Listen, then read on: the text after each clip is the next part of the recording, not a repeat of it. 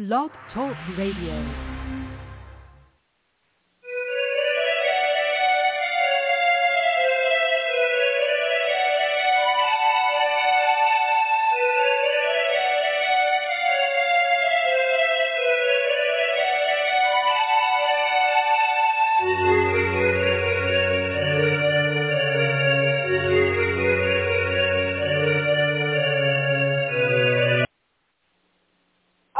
Enough of that. Welcome to Desperate House Witches. My name is Raina Starr, and you are not Raina Starr, so be glad about it because my life has been crazy as hell.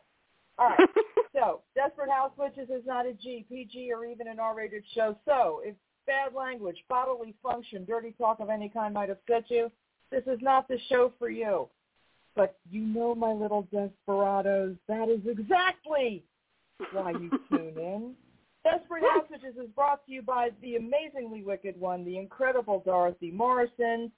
Please check out www.wickedwitchstudios.com for all of your witching needs. And in case you forgot, there's only a few days left to the month. You have 4 days to get on those limited edition candles, the Wicked Witch Mojo candles. You know them, you love them, you bought them before, and you know you need more. Because you know the power went out over the summer, and you burned those candles because you didn't have any others, and now you need them for spell work. So go back, get the social media link on her Facebook page, Wicked Witch Studios, get on that link, order those candles, and thank your Auntie Raina later. Okay, so with me for the hour, first timer, yay. A DHW virgin, yay. Yay. Very excited. The amazing Cait Johnson, Witch Wisdom for Magical Aging. Hello, Cait. Hey, Raina. I am so happy to be here. Desperados are my cup of tea. You know, it's funny because I never used to call my listeners by any specific anything, but I'm like, you know what? They're my little desperados. They're wonderful. You bet. My listeners are awesome, awesome, awesome. And they understand their old Auntie Raina.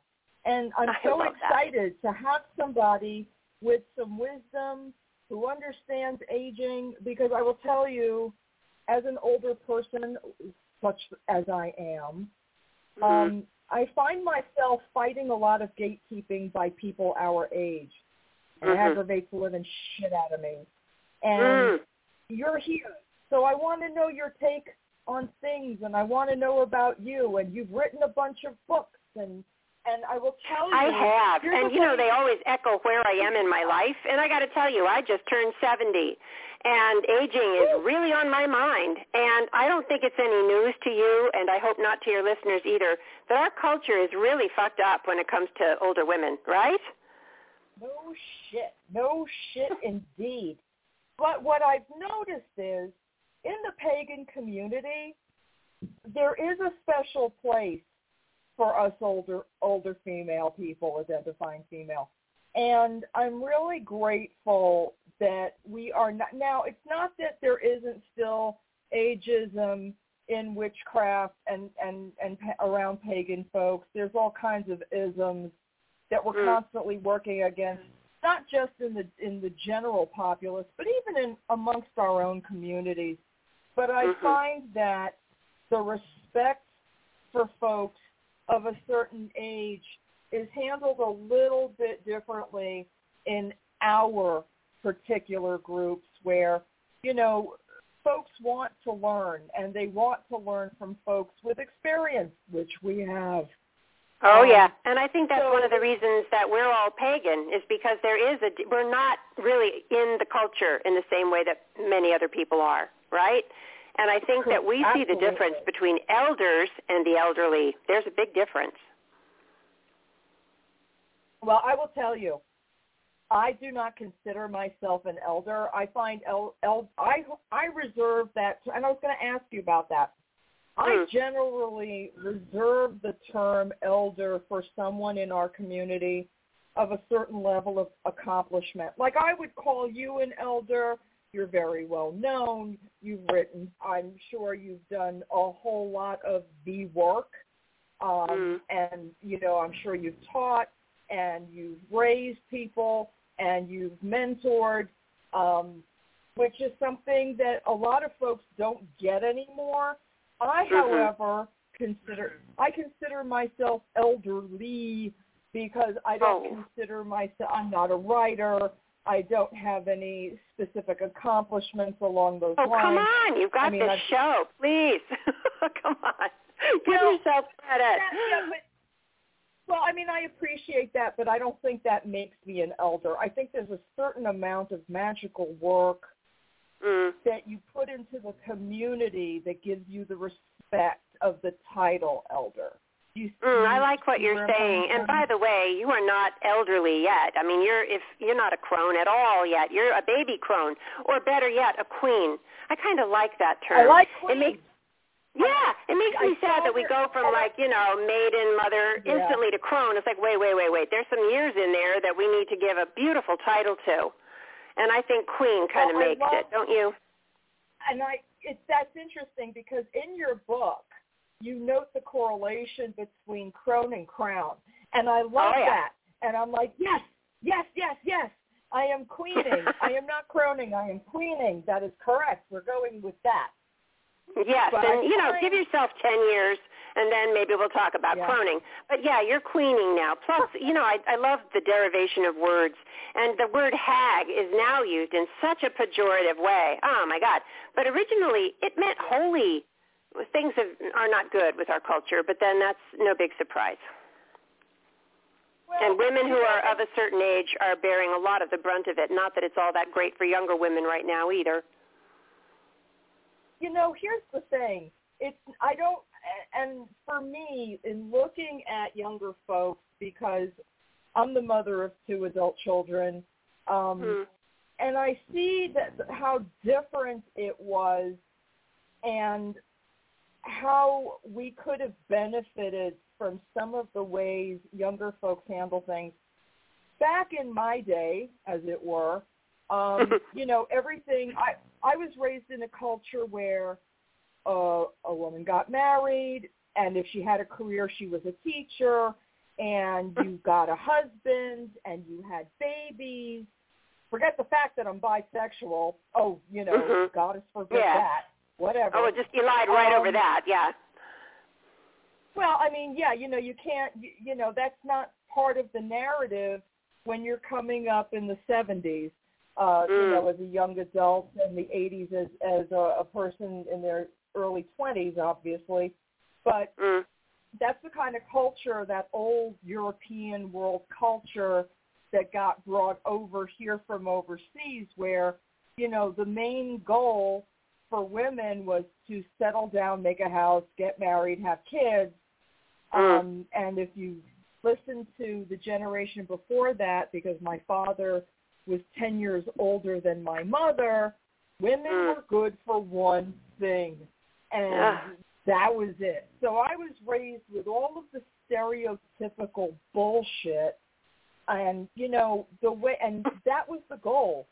All we did in our 20s for my generation, we wanted to get high, we wanted to get laid, and we wanted to either play or hear music. Those were the 3 objectives. That is what we did. And then we got into magic because we were abused or somehow disenfranchised, and we were looking for personal power because the church was not going to provide it. Oh, God, no. And certainly the men in our lives were not going to assist with it. So, and my mother was here's the crazy part, my mother was a practicing witch before she became a Pentecostal preacher. So I oh, my God, seriously? Oh, whoa, boy. Whoa, I've heard of it going the other way a lot more commonly, but wow, okay. I mean, I know a lot of recovering Catholics who've become witches, Yeah,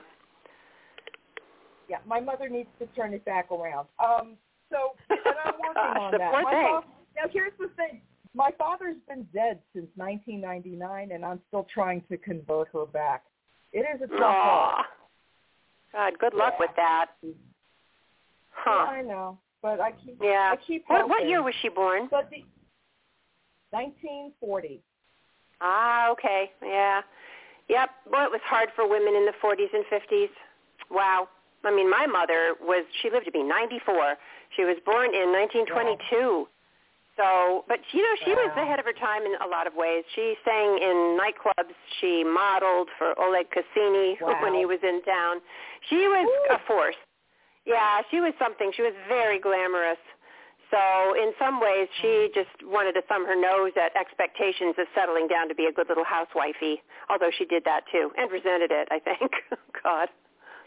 Well, here's what's interesting. My grandmother was ahead of her time, and she would sit with a beer and a Tipperillo cigar at the kitchen table and bet on the horses. She used to say to me, "It's a good thing your grandfather died and did me a favor so I wouldn't have to divorce him." She sounds like a pistol. Wow. She was. I wonder where you get it from, Raina. Yeah, I mean, she lived until she was 76. Of course, all that smoking, she got cancer and that's passed a away. problem. But she was a force. She was a force to be reckoned with. And she would look at my mother and say, "I don't know where she came from. That's not what right. It's like, what's the matter with you? Oh, my gosh, that's too bad. I know. Yeah. Oh, well. Isn't it fun that we get to carve our own pathways now? Gosh. Well, despite whatever our parents were or weren't. Absolutely. And, what I was saying earlier was the way kids handle stuff now, the younger folks, I shouldn't call them kids. I think some folks might find that insulting. But the younger folks, when you're in your 60s, I know, they all look like children. When you go to your doctor and he looks like your son, or you find out he's the same age as your son. Wow, that really does something to your head. Yeah. But, nowadays, and I know there's a lot of complaining about the whole, isolationist, they're all sitting behind their screens and stuff. Mm-hmm. The younger folks, I'm finding, do not find sex as the primary motivator in their lives. Right. And I find it such a wise approach to life that doesn't have to be their main motivating factor to get out of bed every morning. Listen, every generation has something that the generation before goes, nope, that's not good. That's not going to, nope, they're doing it wrong. That's not going to work. And I'm just, I look at them with so much appreciation because they are concerned about mental health, which is, in our day, not something we got to talk about. And they're allowed to be free with self-expression, which is something we weren't allowed to do. I mean, there's not that we don't have a far way to go with real accepting and acceptance of other people, but from where we were when I was growing up to now is such leaps and bounds, and it's a relatively, I know 40 years doesn't sound like it's a short amount of time, but it really is in the scheme of personhood. Well, I think every generation has something to teach the next one, for sure, and the next one has something to teach the previous one. It's really lovely. That's one of the things that I've so appreciated about paganism is how the different generations inform each other, if you know what I mean. You're right. What you were saying earlier about there being more respect for older people in paganism, I think that's true. I mean, I think people do realize that, the wisdom that one acquires through a long life is worth listening to. And we can echo that right back. Oh, absolutely. And I find it interesting, again, because I see so much gatekeeping from folks my age and older, the idea that somebody says to them, you're doing it wrong. Well, first of all, they're not doing it wrong. They're doing it in the public, which is something we didn't have to do.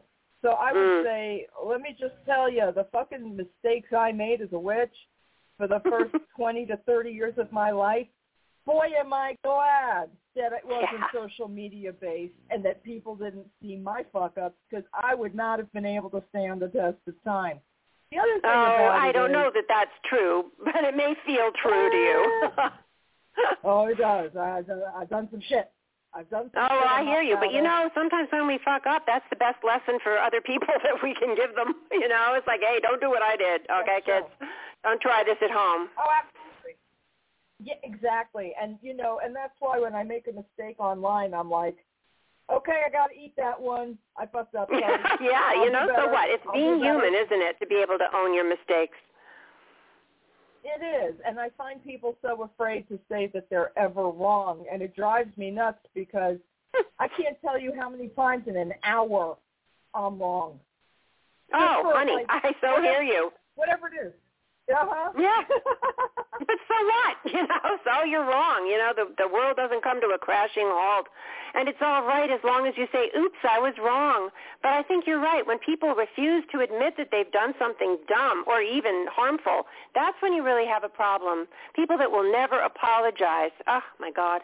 I have so many clients who are dealing with relatives or loved ones who have narcissistic personality disorder. It's a nightmare.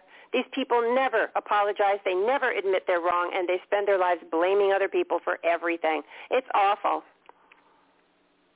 And it sounds like my father. Here's my classic. If I hurt your feelings, if I was wrong, if the quantifying if somebody says to you, I'm sorry if I hurt your feelings, motherfucker, we're talking because you hurt my feelings. There's no if. Right. Yep, he probably was a good case of it. I'm so sorry.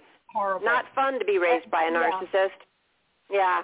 It leaves scars. We know that. Most of the pagans that I know, as you said earlier, got into it because we were traumatized or because we were neurodivergent or because there are a lot of reasons. But we were marching to the beat of a different drummer in every conceivable way. And a lot of us were trying to undo the harm of a difficult childhood, right? Absolutely. Absolutely. It's so true. And I love your book. I have a question for you. Can I ask you a question? Oh, please. Of course. Okay. Oh, good, because I want to know what your definition of a witch is. Well, for me, a witch is, and it's my practice, it is the person who incorporates the movement of energy. Ooh, what an elegant description. Practice. But that's my definition. Wow. That's what we do. Yeah. Mm-hmm. Yeah, we move energy. What's right. Yours? We move energy in our spiritual practice. What's yours? I think it has something to do with feeling deeply connected to the all, not to talk about nature as if it were something outside of us, but to feel really deep connection to the seasons and to everything, not just the things that move and breathe, but also, the rocks, the trees, to know that there's wisdom in all of those creatures, those beings, and, to really love and esteem them. To bring yourself into harmony with what is. That, to me, I think we all go through a period when we first discovered the craft. At least I did. I can maybe only speak for myself. Where you want to do a ton of spells, right? And you want to change things. God knows things need to be changed. Yeah. And so that's what you do. You're doing spells all the time to change reality. But as I've gotten older, more it's wanting to come into a sense of harmony and unity with what is. Not to say that if I see something horrible happen, that I, won't want to do what I can to change it. But it's no longer so much about the spell work. Now it's taken on a whole different tenor for some reason for me. Maybe that's just getting older. Well, I think it's, there are some people who in their practice look connections and being part of what we call the force or the life spirit or the energy spirit of all things. Mm-hmm. I think it's something that a lot of us want to get closer to and achieve, that closeness, that elemental, which is why your book is great, because your book is very elemental and seasonal, and it brings those things together. Thanks for saying that. That was my aim. And it's beautiful, and it's what it does, and it's got beautiful beautiful artwork in it as well. Oh, let me just talk for a colors. second about the artist. Her name is Anya Aldrich, and she's brilliant. She's brilliant, and she's a really close friend of mine. And I was so fortunate that she was willing to do the paintings for this book. It's worth the price of the book just for those. Oh, definitely. I love the artwork is great, but your words are great too. And thank you. But one of the biggest things that struck me about this book is the reclaiming of self.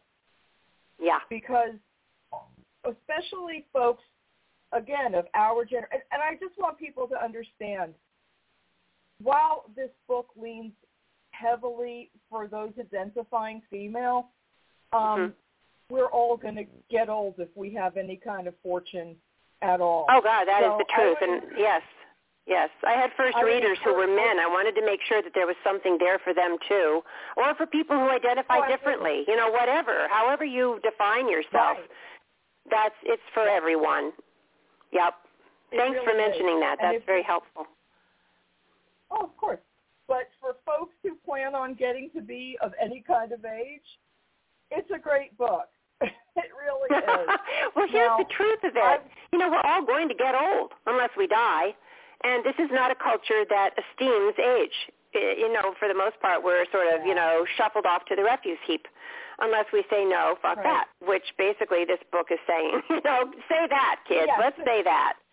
Let's be who we are. And I guess that is maybe one of the central ideas that this book is written around, and that is that old age gives us the opportunity to be so completely liberated. Really, after a certain point, I'm here to tell you, you stop giving so much, of a fuck about what other people think of you. You just don't care so much anymore.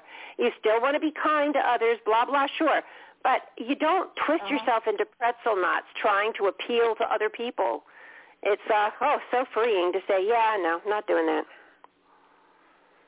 Well, I don't know about you, but until I was, and I had a very specific event happen to me that stopped me from being a doormat, because quite literally, I was a doormat until I was 42 years old, and I was running for an elevator one day, and the man who ran the elevator said, "You don't run for an elevator.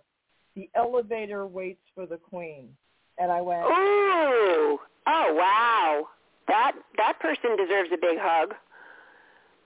And he got several of them because in that moment, I stopped being a doormat. I mean, it literally as though, like he was casting a spell on me to get me. Yeah. And I had seen this man every single day, an older gentleman, a wise older gentleman whose business it was to make sure folks got upstairs and downstairs. That was what he did for a living, and, other certain tasks that were his. But he was the most supreme person observer. He would look at folks, and somehow you just knew that he could see inside you and know what was going on. And I'm telling you, he was a deep one of the most powerful. Yeah, it was one of the most powerful experiences of my life. That was all he said. And that's all he needed to say. And from that moment forward, I was like, and I was 42 at the time, I said, okay, we're going to walk in this tower. Now, it doesn't mean act like a cunt. Nope, it doesn't. Respect. It means be respectful, not just of other people, but of yourself. And I think a lot of the time, those of us who like to please others forget that we are neglecting respecting ourselves. Oh, boy, did you ever say a mouthful, and it is the truth. I think we're raised to be people pleasers, and sometimes our authentic selves get buried, and that's just so sad because the world needs us to be authentic. So, yeah, you had I hate to use the word guardian angel because it sounds so, Judeo-Christian, but still, that he was your light, your lighthouse. That's really a beautiful. Have you written this down? Because you'd probably make a really lovely story out of this. And I think it would really read to other people. I think it would inspire them. You're very kind. I am not a writer. I'm a talker. If somebody else wants to write it, I will give you all the information if someone wants to write this story. I remember it like it happened 10 minutes ago. It was that impactful for my life. Have you ever thought about tape recording yourself telling the story? Fuck no. And then you could write it? A radio show. No. Yeah, do it. No, I'm not a writer. I don't, if anybody wants to sit and listen to me talk about the whole story and what happened that day and all that shit, sure, I'll be happy to sit down with you and you can write it or record it. I don't really care. But no, it's not my gig. I've seen Okay, I get it. Yeah, I don't want that job. That's not my gig. That is not. No, it doesn't light you up. But wow, what a great story, and I really do think that it would mean a lot to a lot of people. But then again, anybody listening to the show just heard it, which is good. True. That's right. There you go. And we can function as that light for each other. Exactly. And that is the point of this book. It is to be not only a light for others, but to be a light for yourself. Absolutely. You got get into this book. I am not even joking. Having had to be a slave to what I was told was good, right, and pretty and acceptable, and the type of person yielding that I was supposed to be, this is why. And I could get myself in a world of shit right now going on to this topic. But you know what? It's you and me, so fuck it. I'm going for it.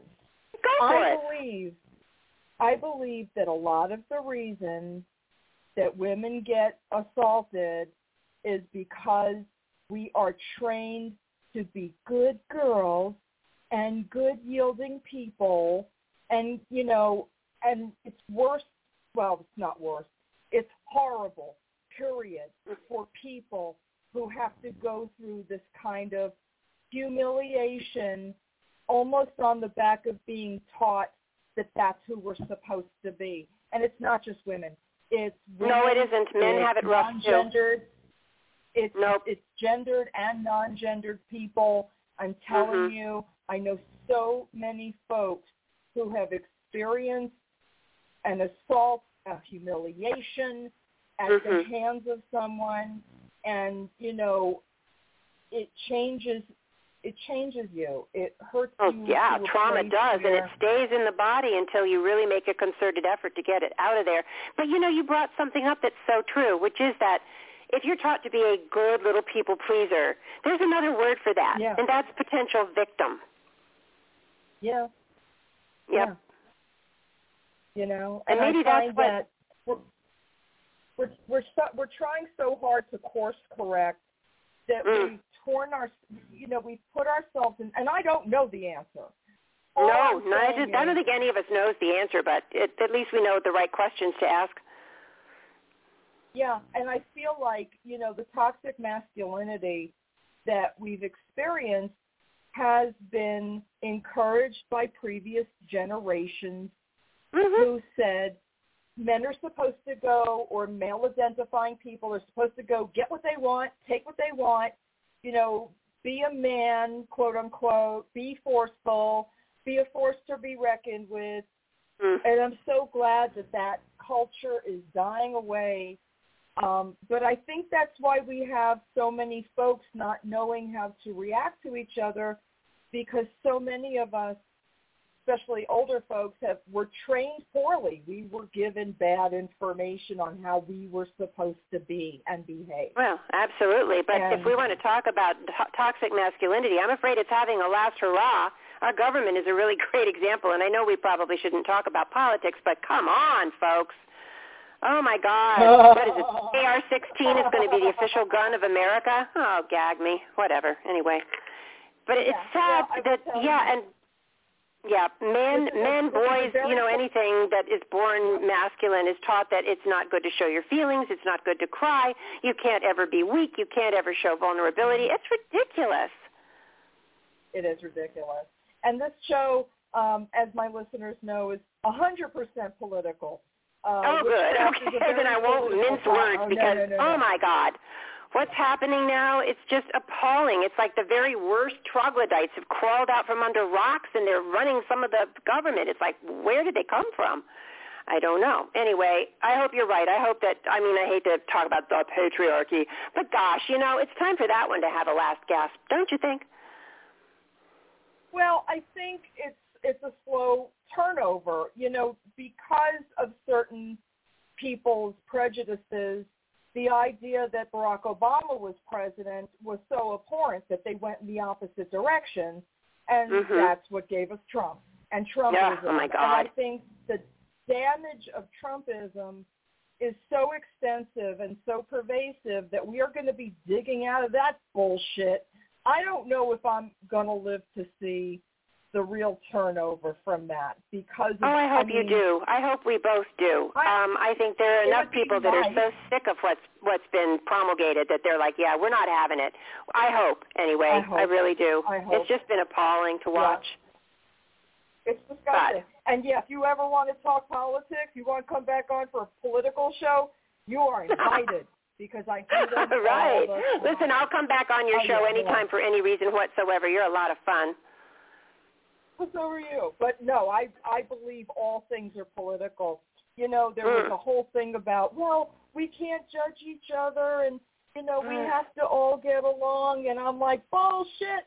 If your politics are fucked up, that's what tells me who you are as a moral person.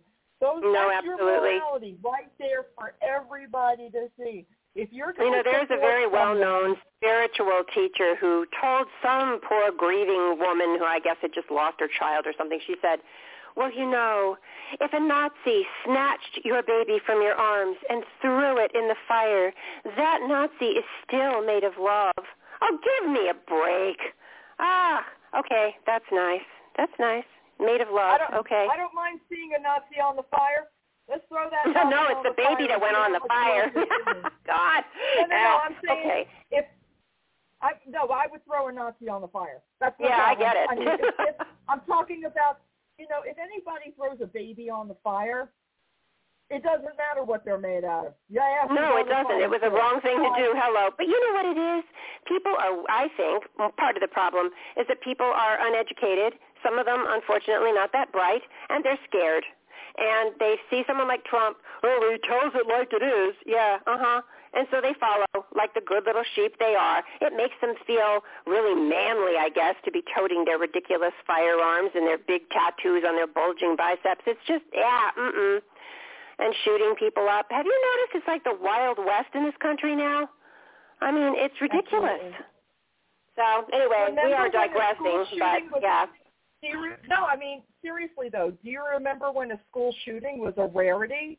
Like, yes. Oh, my God. When Sandy Hook happened, it was, oh, my God. And now it's all, how many shootings have there been so far just this year? Oh, it's ridiculous. I don't know. And mass shootings are happening all over the place. And people are scared. That's why. And stupid. Sorry, but, Well, I'm going to get pilloried for saying all this, I'm sure. But there it is. And part of it is that we can feel superior knowing that we're not like that. But at the same time, they need to feel superior, and so they're constantly bashing on people that they see as inferior. And it's so depressing. In that way, if you start thinking, yes, everyone is made of love, gosh, well, wow, if we could really embrace that thought, that's a lovely idea. And then we wouldn't be so eager to bash each other, right? You would think, but, we've gone into such a sense of mob mentality where everyone that's not like you is the other and needs to be destroyed. Interesting how these are usually white Christian males. I don't know why. Yeah, funny, isn't it? Well, I do know why. And it's for all the reasons we've already cited. When you tell someone that they own the world and then you tell them, well, you're going to have to share that world, they don't like the share part because they don't want to. Sharing was part of what they were going to have to do. So, again, a lot of bad information, a lot of mob mentality, a lot of it is social media driven because people who refuse to actually get facts are easily led down the dangerous path. It's crazy. No, it's crazy, and I am hoping, as I know you are too, that things are beginning to turn around because we just can't have this anymore. It's just gotten to such a pitch. It's ridiculous. So we'll see. We'll see what happens in 2024. Oh, God. Well, we'll see. Could be really bad or it could be wonderful. I hope it's going to be positive. I pray for that every day. And I'm not praying to some Judeo-Christian God, you know that. I'm praying to the great energy, whatever it is, whatever you want to call it. And I do it barefoot outside no matter what the weather. And let me tell you, that really wakes you up in the morning. Around here, woo! Try standing in an inch of snow barefoot and doing your prayers. They tend to be short and fast when that is the case. But, it's interesting because, when I was being mentored and I was lucky enough to live with my mentor, I wasn't taught the basics as far as elemental and seasonal witchcraft. I came from you want to talk about old stuff. I came from a structure that was very heavily based in Gardnerianism. Right, which is almost like church, right? Yeah, been there. Kind of, yes. Kind of formal and isn't, yeah. Oh, no, go ahead. No, I was going to say, usually with the old style coven witchcraft, there is often you wear costumes, you have pentacles dangling from every orifice, and generally the high priest and the high priestess are doing most of the talking, and you often have scripts, and you chime in, and it's a lot like church. So although my first teacher subscribed to that, she was also wonderfully encouraging. And when I wanted to break away and form a group who really lived to get ecstatic, to drum, to sing, to get out of ourselves, and everyone was equal, in the circle, she came right along, which was wonderful. And I owe her a lot. She did teach me a lot. Her name is Jessie Christensen. Anyway, but yeah, to me, when you get into that space of not being so bogged down by your own personality and you free yourself through whatever, the singing, the dancing, the drumming, that to me is when you really touch the great mystery. And I think that's the most healing force we have. Actually, I have a friend who had a very virulent form of breast cancer, and she, of course, had surgery, but she also tried everything known to humanity. She went to see John of God. She took ayahuasca. She did everything. What healed her was being part of a group that just lived to get out of themselves like that, to find the ecstatic experience. And I'm all about that. I don't get to have it very much. Thank you, COVID. But, yeah, it's to me that is the most healing force ever. Oh, absolutely. And we did go beyond. My mentor believed that the only way to break rules is to know what the structure is in the first place. So absolutely. It's like first you have to be able to draw like Leonardo, and then you can be a Picasso. Right. Right. So we would start with the basis of Gardnerianism, but he would always call us Gardenias because we were a whole lot more open than that and much more really loving cute. and accepting. Yeah. I like that.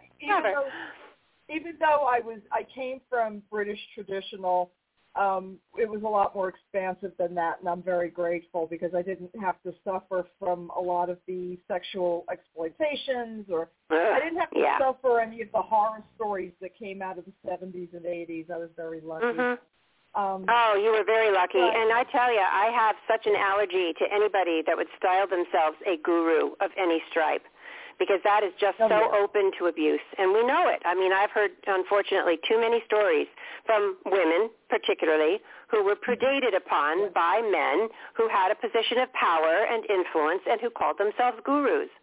And they did such a mind fuck on them. It's just, wow. Yeah. It's the New Age mind fuck. It's a whole different thing. Right. I mean, you can talk about Catholic priests and little boys, but this is awful. Oh, it's awful no matter what the religious way is, where people use their power inappropriately against others to abuse them as opposed to help them and lift them up and, give them and it's everywhere. But have you noticed it's mostly men doing this stuff? I don't understand. Poor darlings. It's like, wow, is testosterone like toxic or something? I don't know. Anyway, and I'm not bashing men. I love men. I have a son, and I adore him. So it's just about a particular kind of man, I guess, and I've tried my best to raise my son not to be that kind of man, and he is not. So that's really good. So I wanted to ask you a question. Oh, good. If I can. Mm-hmm. We're at an age now where we've been through a lot of things and we've seen a lot of things, and I'm sure we've both received our share of bad advice. What do you wish someone had told you when you were 21? Oh, such a great question. I think if someone could have told me what I was writing about in my book now at 70, that as you age, you're going to become more and more fully and wholly yourself. And that's the path of life. The path that you ought to take is the one that brings you home to yourself, not the one that pleases others, not the one that gets you what your culture tells you you should have, which is what, money, fame, all that crap. Choose the path that brings you the most radiant joy. And, eventually you will find yourself, and in that place you will find that radiant joy. I wish someone had told me that. What do you wish someone had told you? Yeah. I mean, your elevator guy said something great. Yeah, but that was when I was 42. Right. So when you were a kid, what do you wish he had been told? That I was actually a valuable human being. Oh, honey, yeah. Yeah. Yeah. Well, we all need to feel that we're valuable human beings, and even like the troglodytes that I was, putting down that came crawling out from under rocks, they too are valuable human beings. They're just misinformed. Yeah. It's really true. I think people can be salvageable. I've seen people turn around very close to the end of life. Mm-hmm. I hate giving up on anyone. There Right. are some people you do have to give up on, though. I mean, there are people who want and hold on to not knowing. They are happier in their space of what they believe, and they do not want to. That means they have to admit that they may have misjudged or were just plain wrong. And that's right, and that's too much of a challenge. They can't do it, and I don't know why. You always have a chance to course correct, no matter how old you are. You have a chance to course correct, whether it's a belief or a path or a dream. Don't give up on any dream until you decide you're ready to let it go. Give up I like on that. nothing. Anything that brings you joy and peace is worth pursuing. I totally agree with that. Take care of yourself.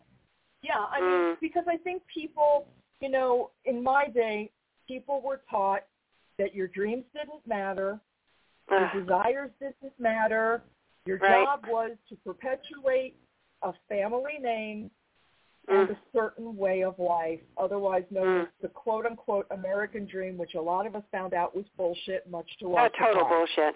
Well, I was lucky that way. My parents didn't do that to me, oddly enough, even though I'm almost 10 years older than you. They did not, partly because I never had a brother. I think if I had, I might have been given a much more sexist upbringing. But as it was, my parents really did encourage me to follow what I knew in my heart I wanted to do, which at that point was theater and writing. So, my dad gave me a chemistry set. I think he was kind of wishing I was a boy. But as a result, I wasn't raised in little pink frills, if you know what I mean. I do, because my father also wanted a son and made it very clear that he was disappointed in having a girl. Oh, that's so cruel and toxic. Ugh. Yeah. Man. Ugh. We're talking about not giving up on people. I know folks that have worked in prisons with the most hardened criminals, and they too have seen people turn around. I guess, you never should give up on people, but at times you really need to get the hell away from certain people. And that's an important thing, I have to help some of my clients get away from the people that are actively harming them and toxic to them because they've been gaslit, and that's probably all they've ever known, right? So even though you don't want to give up on the person that's causing harm, at the same time, get away, run. Not always so that you easy, don't keep getting it. Yeah, it's not always easy to escape. I was married to my father was very abusive. One of my husbands was very abusive. And there's a pattern. There's a pattern of learned behavior when you're used to being abused. It becomes, I know. You get gaslit, and you think that's all there is.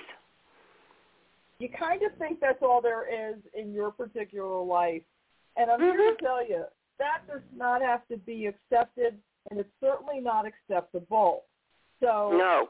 I would encourage folks to reach out because there are so many more resources now than there were when I was going through it, and I'm so grateful for that. And I'm so grateful for young people and attitudes that say, we have to talk about mental health, and we have to talk about inclusion, and we have to do the things that build society and not tear it apart.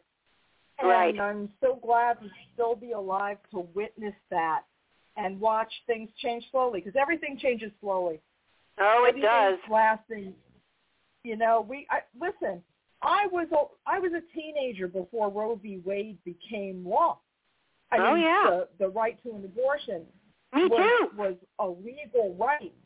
So the idea that rights are being taken away freaks me the fuck out. And so it should. Listen, I was on the front lines protesting back in the day, and now I have to do it again, standing on a street corner with a coat hanger with red ribbon coming down off the tip of it, you know, with big signs. I mean, it's ridiculous. We're having to go through this all again. What? It's a throwback. I'm with you on this. I know. In some ways, things were so much more open and loose in the 70s. I don't know what happened. But anyway. Well, because when you have looseness and openness, people forget to protect themselves. Or they don't have the ability to protect themselves. You know, there's so many levels of culpability for all of us, from all of us who were there in the day that we didn't have awareness of. I mean, the first time I heard about abuse, sexual abuse in the community, you know, back in the 70s and 80s, I didn't even hear about this until the last 20 years because I was so insulated with the folks I was with. I was very well protected. I was very well loved. No one ever hurt me. No one ever abused me in that setting. So I was completely flabbergasted when I found out, and, you know, I'm talking before internet was in everybody's house. So, you know, things were hearsay, and then things were like, holy shit, I didn't know this was happening. And it Well, it was kept very secret. It was so on the down low, my God. Yeah, we had no idea. Right. So and, of course, it's still going on. Oh, boy. Of course. And I'm so glad that people are calling these things out when they see them. And, you know, the fact that we're still standing here, listen, we are watching. We're calling this shit out. We're going to support you. We're going to help you in any way we can through whatever experiences we can share or whatever knowledge we have. We're happy to share. I'm not a teaching type person like you. You've got, you know, you've written books and you've got credentials and you're brilliant. And, I mean, there's all these things. Gosh, lay it on with a trowel, honey. You're brilliant too. Look at what you're doing. Come on, let's just sit for a moment and think how brave you are to get out on the airwaves in this wonderfully free and outspoken way to speak your truth to everybody. I mean, that takes a lot of courage. I'm impressed. Well, you're very kind, but I have to be 100% honest with you. Any idiot with a microphone can do what I do, and I prove it every week. Because so I no longer have fucks. I don't give a fuck. I don't give a fuck. Everyone who I hear you, and that's really liberating right there. Maybe it's because I happen to agree with what you're saying, but I think you're brilliant. So, hey, you know. No, I think you're brilliant, and I think your book is totally brilliant. And now I want to go back and read all your other books and talk about your cooking book and all your other books. Because the cooking book's so much fun. Oh, my God. You know, it's funny. In my own rather quiet way, I'm trying to change the mindset of the culture, you know. I mean, we're in a culture that thinks nuking a burrito is dinner, you know, or you eat a power bar on the way to work. And I just wanted to restore a sense of the sacredness of cooking, which I think cooking is like doing magic. A recipe is a magic spell. Of course. Yeah, of course. Right? Of course, Right. You have ingredients. You put them together in a certain way, right, with an intention. And I think that feeds us body and soul. And I really wanted to restore that kind of sense of sacred fun to the kitchen because, my mother hated cooking. Oh, my God, when they brought in, frozen food, I still remember because that wasn't that common when I was really little. Boy, it was like she was singing Hosanna, prepackaged food, yee-haw. I never knew that you could make a cake that wasn't from a mix until I married and my mother-in-law showed me. I'd never had a homemade cake. Didn't know. Never had homemade spaghetti sauce. It always came out of a packet. And I don't blame my mother. She had other things she'd rather be doing. Who can blame her?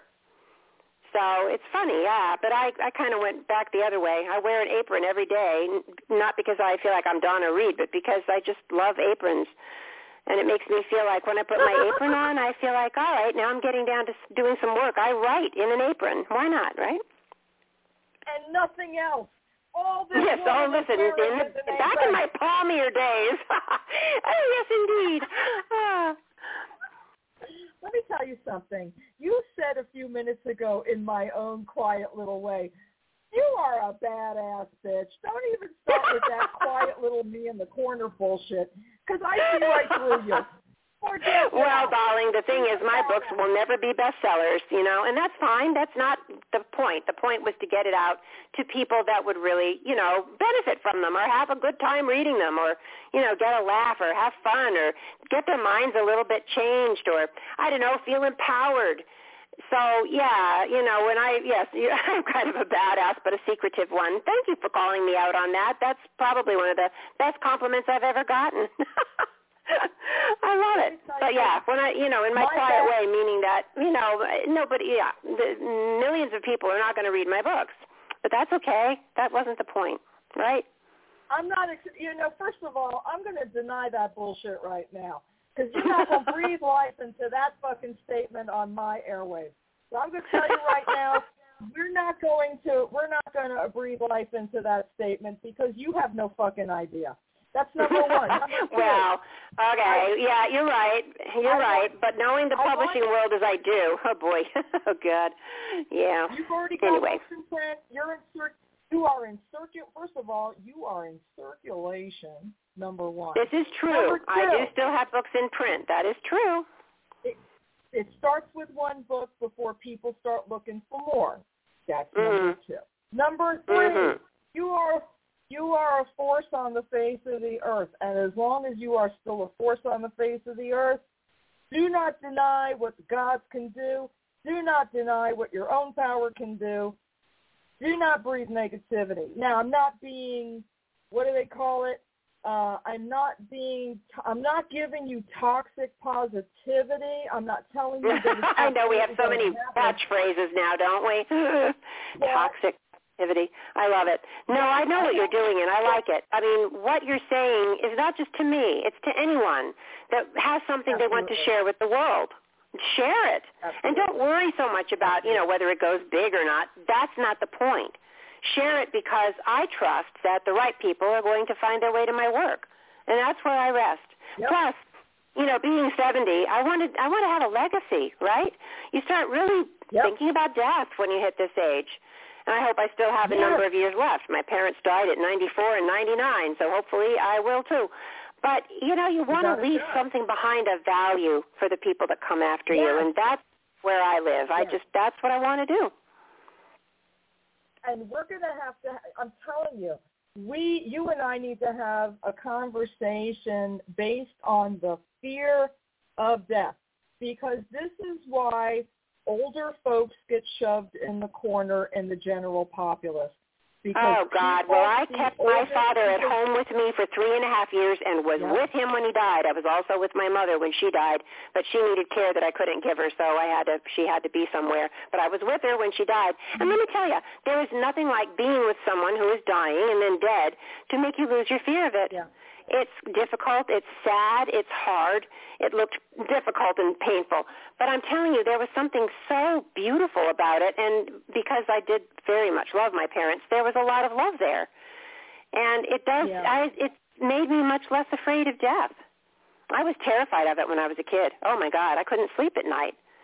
But you're too young to remember the whole Cuban Missile Crisis. But every time I heard the fire siren, I thought it was the end of the world. And I just couldn't sleep. I was so tense. I was so afraid of dying. Now, I've had a life. I'd rather not die for a while yet. But it doesn't have the same sting that it did when I was young. And having been through it with people that I know, it's a process. It's natural. Maybe that'll be my next book, because I've tried to restore a sense of the sacred to cooking and eating. I've tried to restore, a sense of magical fun to having children. That was Celebrating the Great Mother that I wrote with Maura Shaw. Yeah. And, the whole aging thing, which is the one that just came out. Well, maybe it's time for me to talk about death. It's not going to be a bestseller. Well, first of all, you don't know that, because let me tell you something. I believe one of the greatest gifts you can give the living is to remove or at least lessen the fear of what comes next. Oh, I totally agree. Totally. Have you ever, I have seen, this sounds so lame, but, once in a while I'll fall down the TikTok rabbit hole, and there's a hospice nurse who talks on it pretty frequently, and she tells the most beautiful stories about her own, eyewitness accounts of people dying with her. For the most part, they seem very much at peace. And in fact, some of them see loved ones that have gone on before. Some of them even express how beautiful it is, how peaceful it is. In fact, I know someone that had a near-death experience who said she, in a way, didn't want to go back. It just looked so peaceful and loving and filled with light. But she did go back, and we're all glad she did. But anyway, if you've ever read Elizabeth Kubler-Ross, there is a lot of evidence to suggest that it's not a scary, horrible thing. I studied the 7 stages because I was told I was dying when I was a teenager. Oh my God, really? Yes. Yeah, I was diagnosed with Crohn's disease, which back then was deadly, especially in my family. I'd already had a relative who passed at 20. So I was scared for that, but here's what's funny about that. Before I ever got sick and had a diagnosis, when I was a child, I would not be able to sleep at night because I was so afraid of dying. Right. And the biggest fear of dying is just, I think it's losing consciousness or touch with your consciousness as you know it. The second thing people seem to be the most afraid of is pain. Will there be that's pain? True. Yep. Yeah. Well, now we have hospice. There are those things. Thank God we have hospice, and they'll give you as much morphine as you need to keep you comfortable, which I think is such a gift. But I also think there's another reason why, as children, we may fear death, and that is because we know we haven't lived yet. It's a fear of not having lived. True.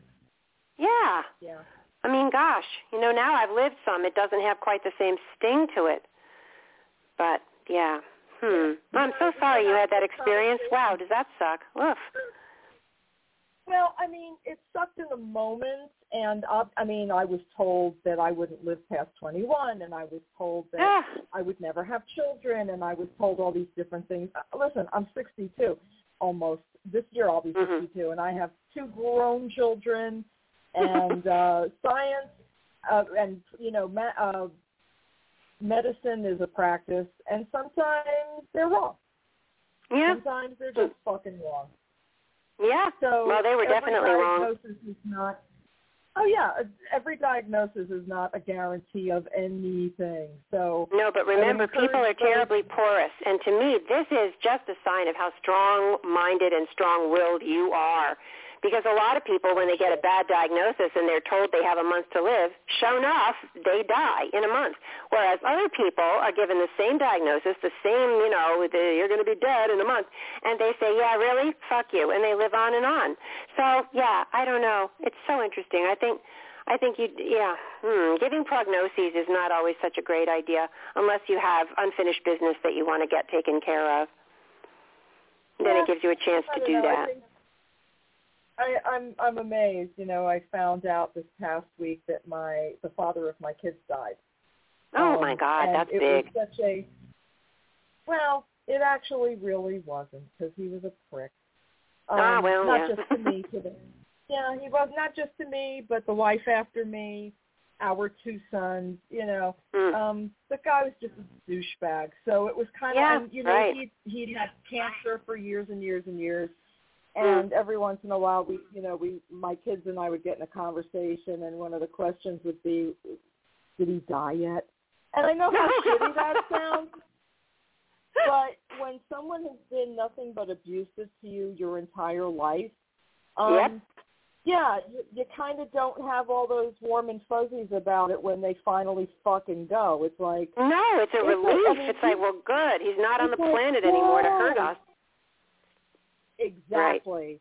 Right. So I was kind of like, it took him fucking long enough. And he's young. He was younger than me. And it's like, and there's just a whole magical aspect that we could do an entire other show on. But you have been such a delight, Cait. I think you are amazing. You are a strong, badass writer and person and human.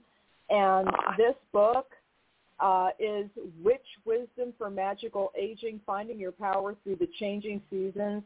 I highly recommend. Go get it.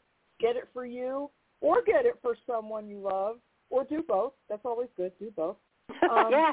Buy books. It's just such a... Buy books. Books count. They fucking count. They really do. I understand wanting to read on your Kindle, and that's fine as soon as it's available, but I will tell you that there's something about holding an actual book in your hand and saying to someone, I read this amazing book. Yeah, I'm hooked on books. It's true. Yeah. By the way, it's also on Audible now, so if reading is really not your thing, you can listen to it. You can listen to it. There you go. Yeah, so but I'm a book fiend. Oh, my God, I love to read. Rena, you are just something. I have had the best time talking with you. We will do this again. I will contact you when the show is over, and you and I will put another date together. You are a love. I really so appreciate you taking this time to hang out with me and let my audience get to know you, and let me get to know you. I have so appreciated this last hour, and it's being in my 60s, I love to learn, because you guys know I tell you all the time, I don't know shit, and that's why I have this show. It is dedicated to teaching me shit that I don't know, because I don't know a lot of shit. So I hope you guys learned something. I know I've learned something. Cait Johnson, you are wonderful. Thank you so much again, and we will do this again soon. Oh, that sounds great. Thank you for everything. This has been a blast. Take care. Awesome. Bye. You too. Bye-bye. All right, guys. Wasn't she amazing? Oh, my gosh. And I apologize because I know we probably talked over each other a little bit, but when you first start talking to somebody that you just met and it's like, oh, blah, blah, blah, blah. I mean, the rapid fire because you're all excited because it's like, oh, a kindred spirit, and we have all these things to say. And she's just, I love her. I think she and I are going to be great friends for a long time. I hope you enjoyed the hour. I know I did. Next week, I have the 4:15 with Star Bustamante. Very excited. Friday, I have Taliesin Govanen. On Wednesday, I'm going to be talking to Joel Green and my old friend Dr. Deborah Burris about a local event going on in their area, Enchanted, and I forgot the rest of what it's called, but that's Wednesday. And then a week from Sunday, I am going to be talking to Deborah Lipp. Bending the Binary is the new book. Very excited. And I hope you guys have a most magical and wonderful weekend. I love you all. Asher, feel better. Hugs and kisses from your Auntie Rena. Talk to you guys later.